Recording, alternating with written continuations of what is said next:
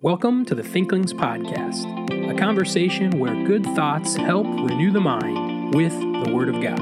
I'm Charlie Carter, and I'm here with Tim Little and Andy Stearns. Let's jump into the conversation. Welcome to the Thinklings Podcast. How's everyone doing? Shalom. Shalom Lecha. Oh, man, you beat me to it. Do you actually know Hebrew, though, to respond to that? I know Shalom Lecha, Milchama, Shalom. Gut. Mishkav. I got Wie some. geht's? Well, no, I don't know that much. I forgot. Those aren't Hebrew. That's German. I don't even know. Come on, people. Okay, so welcome to Thinklings Podcast. We're having a lot of fun recording this episode already. A couple of things before we jump into our business. We've had some people wondering about Thinklings summer plans. Like, hey, are you guys going to do episodes over the summer? Because I want to listen to you over the summer. And are you going to do it? And we're thinking about summer episodes too. And if you want to find out more about that, you're going to have to tune in next week. Oh, rude. Where we talk about that. So did that pique your interest? I'm asking you guys. I'm not asking the listener because they can't respond. I know what we're doing. You do. So your interest can't be piqued. If I didn't know what we were doing, that would totally pique my interest, but I also might be a little salty at you for not telling me. A little salty. Yeah. Would you be as salty as when I just cut off an episode right when a guest was talking?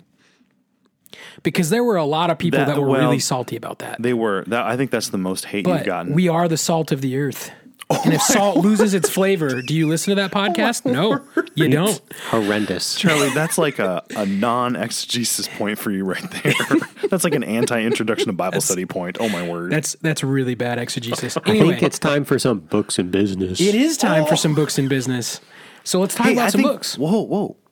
We got to give the segue point to Tim on that one. He did segue pretty nicely. That was a rushed, harsh segue. But if Tim was going to make a segue. I didn't get to say the thing that I normally say. And Tim's ready. I'll live. Okay, so Tim, why don't you go first? All right, so I started Robinson Crusoe last week. I finished it, and it was really interesting. I actually really liked it. It is not as engaging. It's not going to be as big of a page turner as a lot of modern novels. The English is a little bit older, so especially I was thinking it'd be great for my kids to read, but I think it might be a little bit hard for them to read. But still, I would strongly recommend it, even for some summer reading plans or something for children. What I liked the most about it was the summer reading for your children. What I liked the most about it was the actual Orthodox theology in the book, which was astounding. I read A Christmas Carol by, oh goodness, I got Dickens. Thank you, Dickens. Right. I had Dawkins in my head, and I knew that was wrong. Not Dawkins. That would be a different Christmas Carol. Yeah. So I've already said this on the Thinklings podcast, but empirically, the best Christmas Carol movie is A Muppet Christmas Carol. Well, I didn't like it. It's very much like a social gospel kind of a story. There's no real repentance or gospel presentation. Are you talking about Muppet Christmas Carol? Yes. Stop. So in Crusoe, with Robinson Crusoe, however, there's like a real gospel message. Like, he is living in rebellion, literal rebellion against his father, and then he's stranded upon this island, and the providence of God is a major theme, where the providence of God allowed him to have this Bible, and the providence of God was what brought him there with the things that he had, and for his deliverance. And he, in a time where he was very, very sick, he played basically the Bible roulette and found some verse that talked about being delivered. And when he was thinking through deliverance, he was thinking about physical deliverance. And he, in his really atheistic mindset, was like, I'm never going to be delivered from this island. It's impossible. But through some sickness and some circumstances, he basically got saved. Now I'm just going to read a portion of this.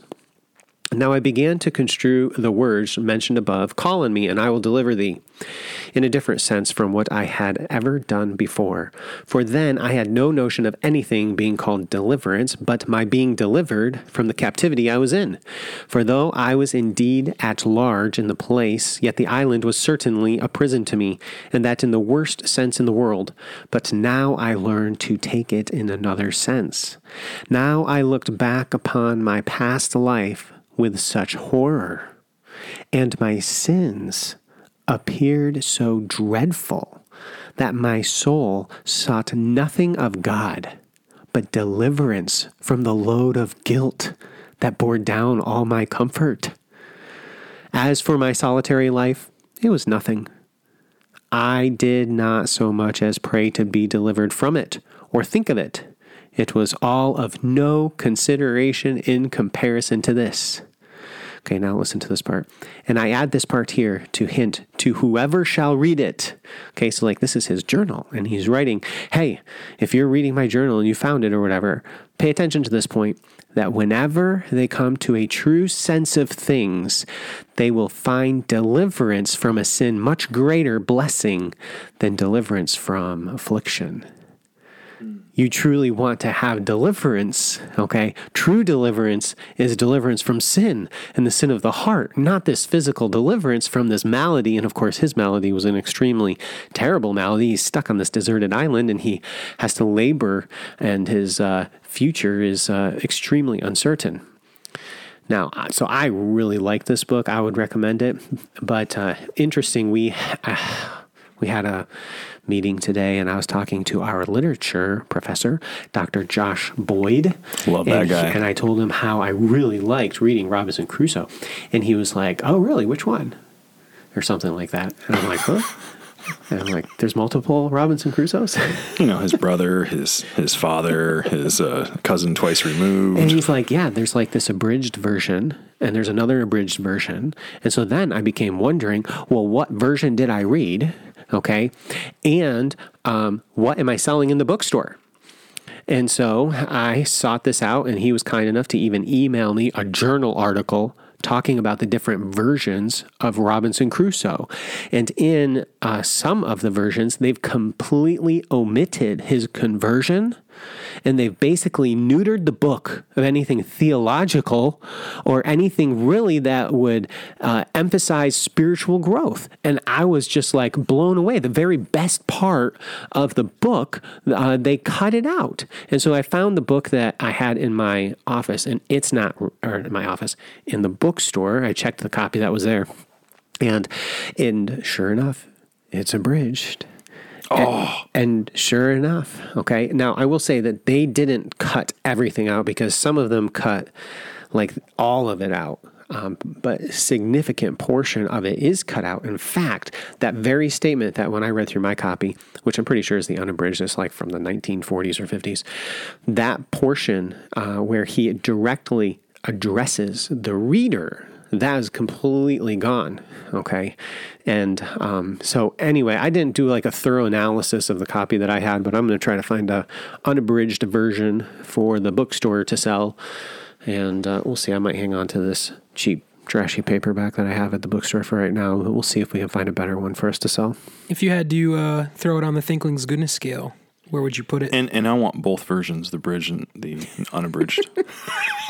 Average the numbers. Okay, so the abridged version that I was just looking at, they didn't cut a lot out to the point where I'm just like, well, why bother? Okay, so just read the whole thing.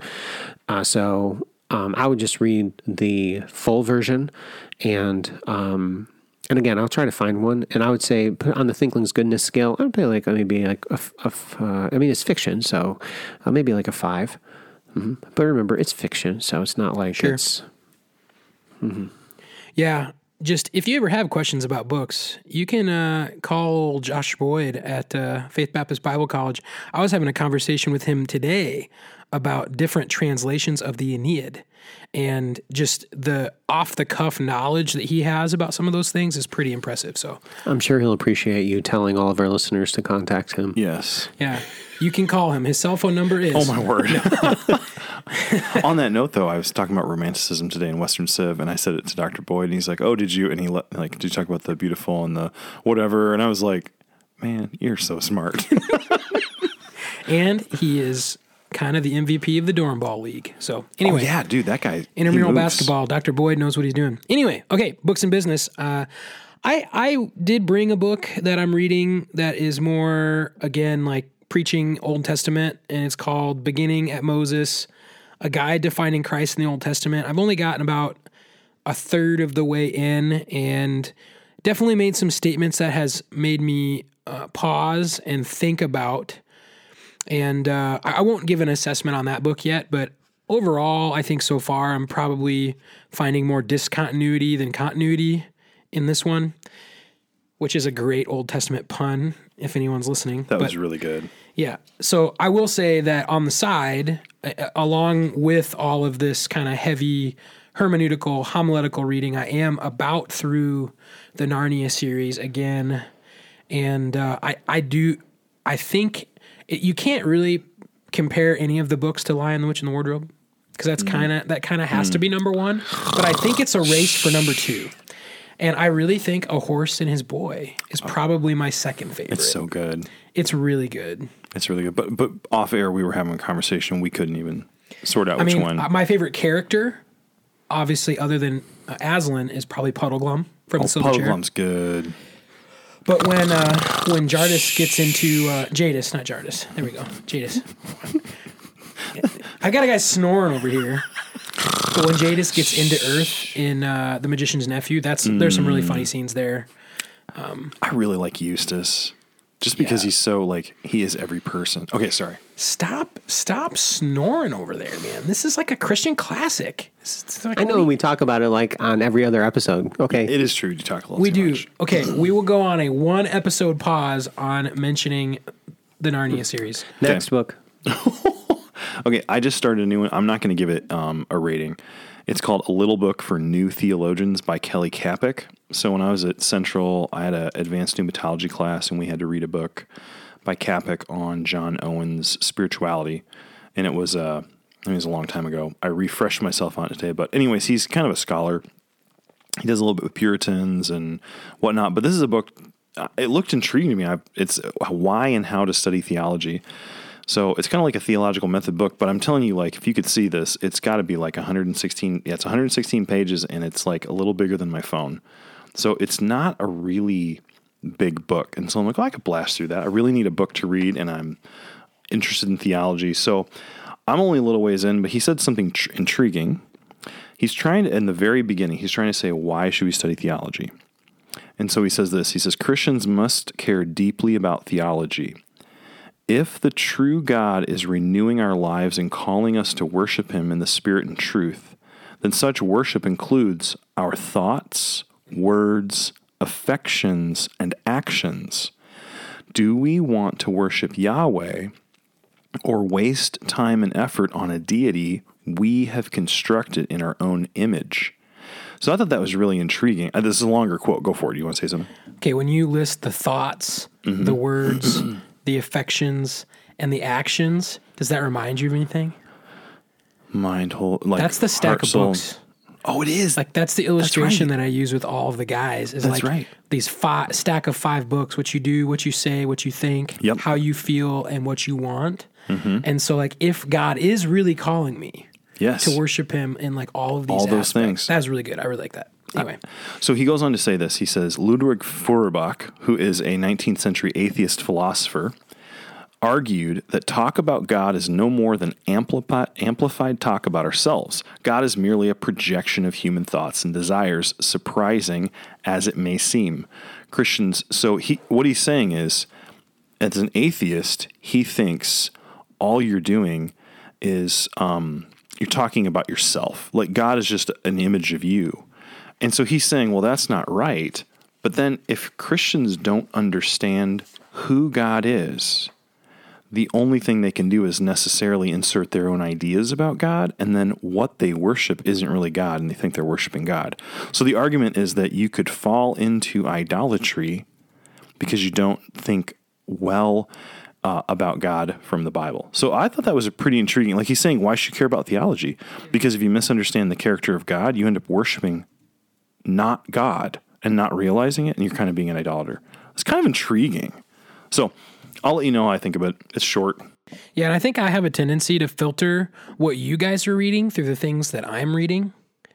So my interpretation of things is skewed because I'm interpreting it through the lens of the ideas I'm currently balancing around. But the idea that Lewis brings up in The Four Loves is if you confuse the two statements, God is love, with love is God. Here's an attribute of God, love, and God is love. But if you then look at forms of love and make them into God's little g, how that becomes a massive problem to you spiritually. So I don't know. That's what I was thinking when you're saying that. Well, it's even like taking one characteristic of God, like gentleness or kindness, and then never thinking about his value of truth. You can be you can find this God who's very accepting and would never punish, and that's an idol. That's not the real God. It was. I don't know. I'll have to see what it's like, but that was intriguing to think of that a reason to value theology is to not fall into idolatry. And I'm sure that people would want those attributes. They would want to. They idolatrize that attribute because it's very personal for them. Like, I want God to be this way with me, and he is that to me at expense of his other attributes, and they do skew his character along with their own sin. And that's where he brought up that atheist, because the atheist says Christianity is just worshiping your own image. But then he's saying Christians actually do that, and so the atheist is right sometimes.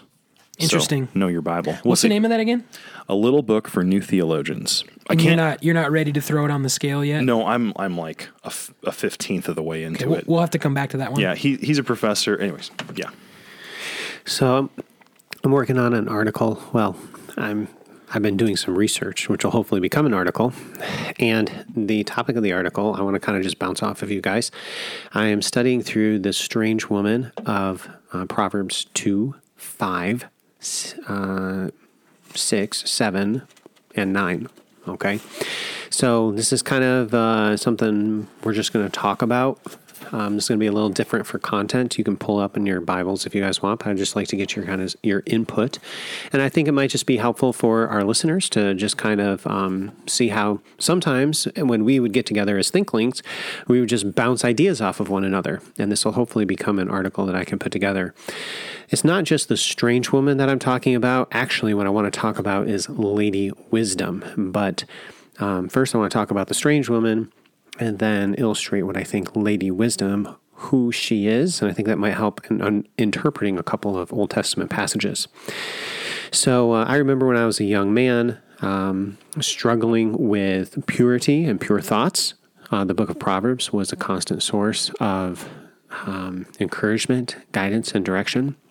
In Proverbs chapter 2 and verse 16, to deliver you from the immoral woman, from the seductress who flatters with her words, who forsakes the companion of her youth and forgets the covenant of her God. For her house leads down to death, and her paths to the dead. None who go to her return, nor do they regain the paths of life. So this would be the first reference to this woman who is described as an immoral woman. The New King James translates it that way. The terms describing this woman, she's called an immoral woman. And other times in Proverbs 2:16 and Proverbs 5:10 and Proverbs 5:20, she's called a foreigner. And when it calls her a foreigner, she is somebody that is ethnically not an Israelite. That's quite likely the situation. Now, there's a lot of dispute and discussion about that, but if you think through Solomon and all of his many wives and how most of them were ethnically foreigners. In fact, I don't know of the text ever telling us about a Jewish wife that he had. It always focuses on the foreign woman that he had. There may be one there. That might be something I need to talk about or study through.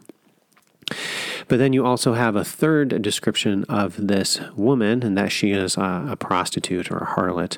In Proverbs 6:26 and 7:10, we have that description of her. Now, what I want to argue is that this is not a real person. Okay, this is a type of a person, a type of a bad person. And so it's not necessarily that she is ethnically an Israelite or not an Israelite. Okay, the focus is that she's kind of a composite person that is an example of somebody who's going to lead the young man down a bad path. Okay, so that's my first idea. But then secondly, just like she is this physical composite woman that's going to lead the young man down a bad path, she is Dame Folly. And so she is the embodiment of evil, of bad. Okay? So I remember, Charlie, you even talking to me about Proverbs chapter 2, and you're saying, oh yeah, this is Dame Folly in Proverbs chapter 2. And I think I was pretty resistant to that idea, because in Proverbs 2, it seems very much like a physical woman that's being described. But as I did a comparison between Proverbs 2, Proverbs 5, Proverbs 7, in Proverbs 9, in these two women, I'm much more open to the idea that what you have is Dame Folly. Okay, so this woman that's contrary to Lady Wisdom, and she is trying to woo the young man down the path of folly.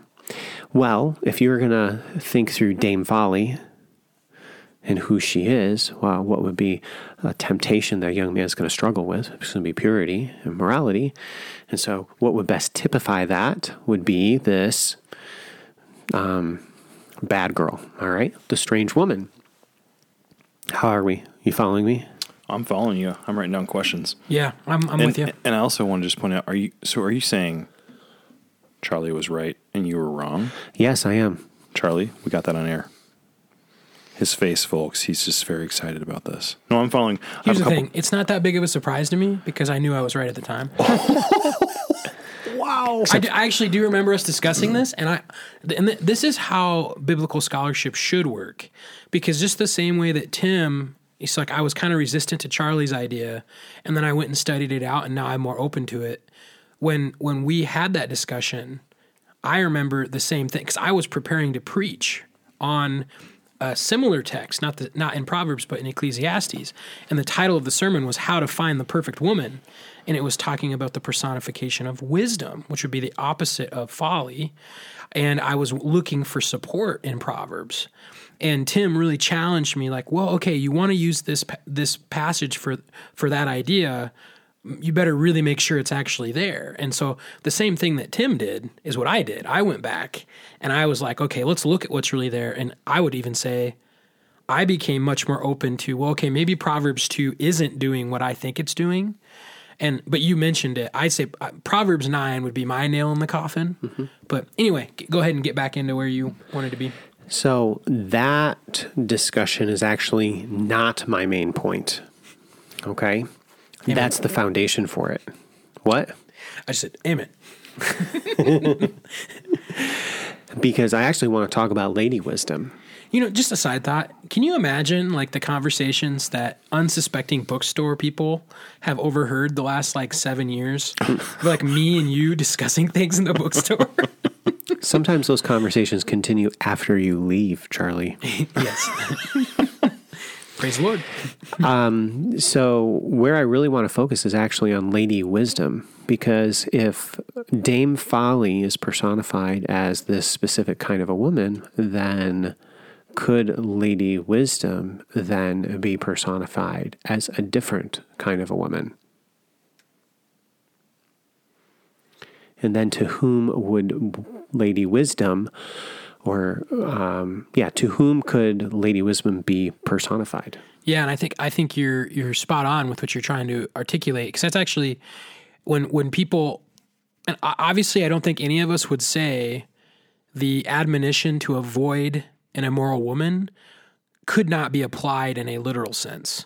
It's like, oh, hey, if you're going to the street corner of the prostitute and you know she's there, what would be wise? Like, don't go there.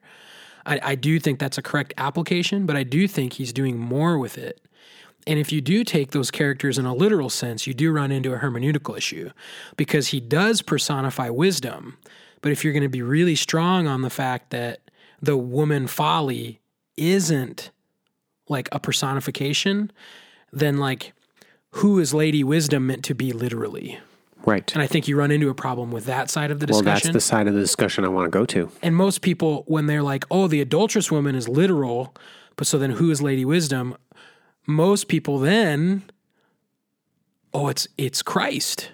It's like the pillars of wisdom. It's God, which right on cue with all of these preaching Christ in the Old Testament books, we might have some discontinuity with that type of interpretation. Andy's got something to say. No, but not everyone would take the view you just said, Charlie. But I'm taking it to its idealistic end. Yeah, I mean, I think some would try to identify the person anyways, what I was going to say is you said that this is a composite character, so it's not an actual character. It's like a composite of things. But I think just for the listener's sake, or actually maybe I'm wrong and you can tell me, it's hard for me to think that Charlie still doesn't mute his phone. Sorry about that. Do you know who texted me? Who? Dr. Little. Oh my word, He's Tim! the culprit. Come on. Charlie doesn't mute his phone. What I was going to say for the listener's sake is, and you tell me if I'm wrong, it's hard for me to think of Solomon. Well, do you think Solomon's writing this? Yes. Okay, so it's hard for me to think that Solomon's not using his experience with immoral women and these foreign women, because when he says it's a foreigner, But he never was seduced hold on. by some prostitute. Hold on, I'm not done. Let me finish. So I'm not saying it's an actual person, but he's seen a lot of wickedness.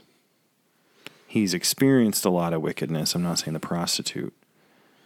Is it possible that part of the composite build is coming from some experience in the world? Yes, I believe it is. Because Yeah. I do think I think he's saying this is the immoral woman. And why would he say foreigner? I don't think he's trying to be like nationalistic. But what were the foreign nations in the Bible? They were all living contrary to God. Most of them, like the Canaanites, they were to be judged. The Philistines were wicked. Well, First Kings 11 states that the foreign women were what led his heart away from the Lord. Yeah. So what are they? Who are they? They're idolaters. They are They're idolaters. setting up high places. I mean, there's all the pagan worship that's connected with that. So when we think of the immoral woman being Proverbs 2, 5, 7, 9, and we idealize her as being this woman that is an adulteress or a prostitute, was Solomon led astray by them?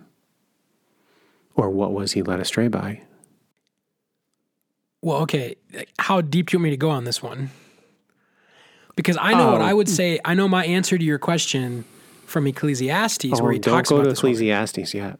Okay, then Hold on. Can I ask you a question? I think I'm don't missing know, something. Tim. Well, my point is that what's your we're point? not, when we view the immoral or the strange woman as simply this prostitute or adulteress, okay, she's a lot bigger than that. Yeah, All okay. right? She's this unbeliever who's the idolater.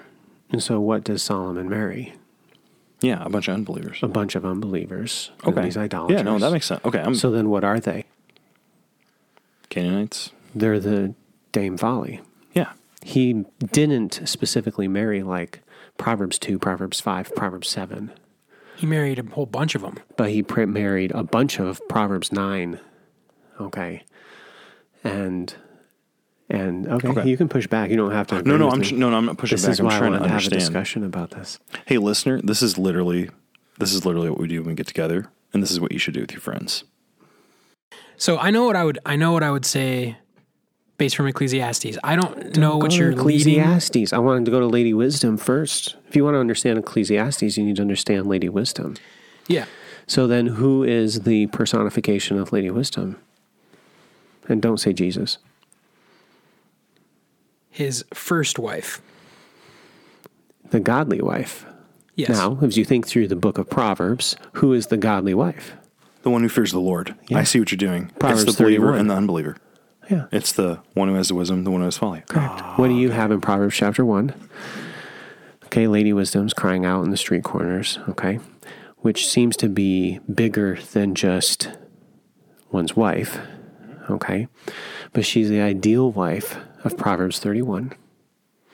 Now, when you go to Proverbs chapter 7, now you can go to Proverbs chapter 7. Okay, and I think I've modified my view of Proverbs chapter 7 as a result of this study, and you can tell me I'm wrong, Charlie, or you can maybe just think about it and see. But I've taught it a couple of times, and so if I've changed my view, then, Are you talking about verse 4? no. So in Proverbs 7:25, I applied my heart to know, to search and seek out. Did I say Proverbs? You mean Ecclesiastes? My bad. like, Ecclesiastes. what? are you talking about? 725 says, let not your heart But yeah, turn no, aside Ecclesiastes, yeah. Ecclesiastes 7:25. I applied my heart to know, to search and seek out wisdom, the reason of things, to know the wickedness of folly, even of foolishness and madness, and to find more bitter than death. So he's found something. And what does he find? The woman whose heart is snares and nets, whose hands are fetters. He who pleases God shall escape from her, but the sinner shall be trapped by her. Okay, so what does he find? He finds not Lady Wisdom, but he finds Dame Folly. In fact, how many Dame Follies did he find? 1,000 of them. Okay, so then what do we get in Ecclesiastes 7:28? Which my soul still seeks, but I cannot find. One man among 1,000 I have found, but a woman among all these I have not found. And he had 1,000 wives, and guess what? He didn't find among them. The one who fears the Lord. The one who fears the Lord. You got it. Okay? Now, Now why? Why doesn't he find them? I would agree with you that I think that your thousands, like what you're going for is like the 1,000 there is correlating to his 1,000 wives and concubines. I would just add to it that I think the reason why he struggled to find the right one is because of his depravity. What do you have in the next verse? That God made man upright, but they've sought out many schemes. Exactly. So what is he doing? He's looking for, he's scheming. Mm-hmm. All right. And what's so unique about that is how it does correlate to the first 6 chapters of Ecclesiastes, where all he's searching for is what he doesn't have. Which you think about the theme question, verse 3. What profit has a man in all his labor? You're going out into right field. Hear me out here. I'm running out of time. All he's doing with all of his life, is searching for the thing he doesn't have, thinking that the next thing is going to satisfy. That's the scheme. And he did the same thing with the women. Yes. He got to 20 and he's like, need one more. Got to 500 and was like, I need another. Mm-hmm. In fact, he needed 500 more. And I bet when he got to 1,000, he still wanted more. And then he learned contentment.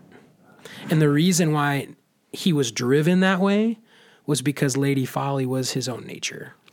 We are sinful, and he can't escape that. So in Song of Songs, chapter 8, and verse 11, Solomon had a vineyard at Baal Hamon. Okay, the vineyard is a metaphor for his harem. Baal Hamon means the master of many. He was the master of many. He had the best brides. He had the youngest, they got old, but he would just marry a young one again. And his vineyard was the best. It states in Song 8:11, he leased the vineyard to keepers. Everyone was to bring for its fruit 1,000 silvers. His vineyard, his harem, was very expensive. It was luxurious. If you look at Esther 2, Ahasuerus has these ladies go through like a 1 to 2 year beauty routine before they spend any time with him. Okay, Solomon would have done something similar. In fact, he estimated his woman a certain way, and that was based upon their physical appearance and their bodies, and so on and so forth. Okay, but in Song 8:12, and notice, by the way, in Song 8:11, the price of these ladies is 1,000 silvers. Okay, Song 8:12, the woman of the Song of Songs says, "My own vineyard, which is mine, is before me." She makes a distinction between Solomon's vineyard and her own vineyard, her body, which in Song 1, 5, and 6, the vineyard is her body. See, Solomon didn't get her. The very woman, Lady Wisdom, the wife, the virtuous wife, the godly woman, the Song of Songs female lover, that he was looking for, but he never found her. And why is that? Why is that, Charlie? You already said it. He was a sinner. He was discontent. Oh, okay. I went with the Sunday school answer on that one. But yeah, he was discontent. That's also, I'll take that. He was discontent for 1,000. Yes. So in Song 8:12, what does it say? You, O Solomon, may have 1,000, and those who tend its fruit 200. Okay, so here comes 1,000 again in Song 8:12.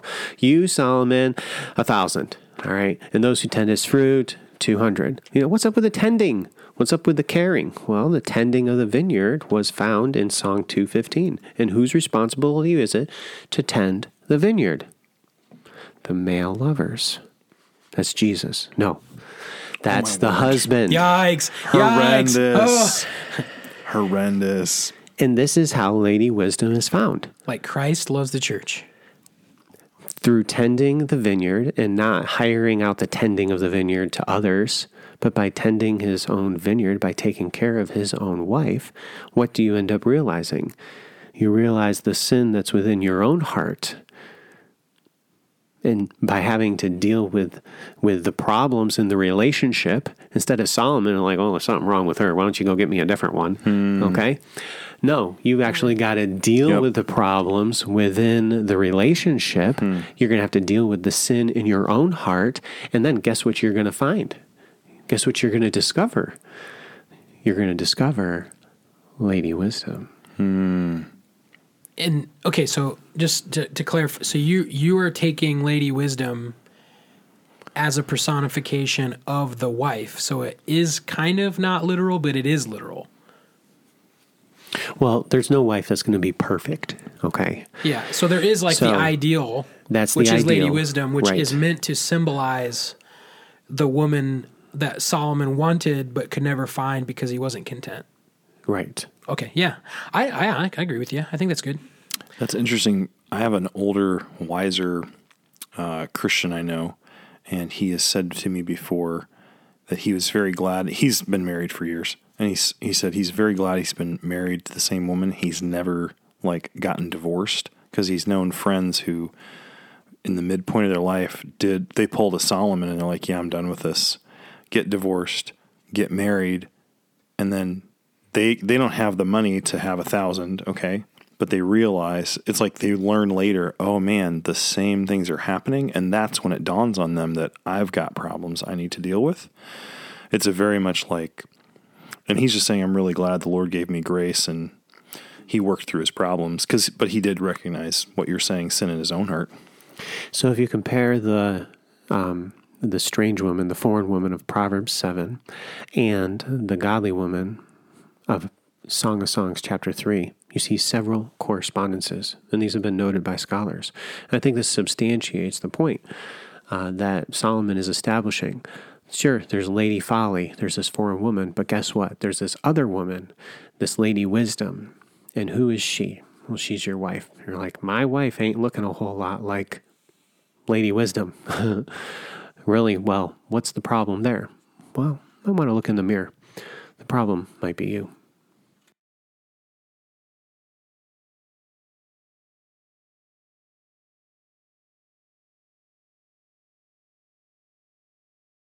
Thank you for listening to this episode of the Thinklings Podcast. We would love to hear from you. If you have any feedback, suggestions, or potential topics that you'd like us to discuss, you can contact us through our email, thinklingspodcast@gmail.com. Remember, don't let this conversation end with this podcast. Read good books, talk about them with your friends, and always continue to cultivate your mind. See you next time on the Thinklings Podcast.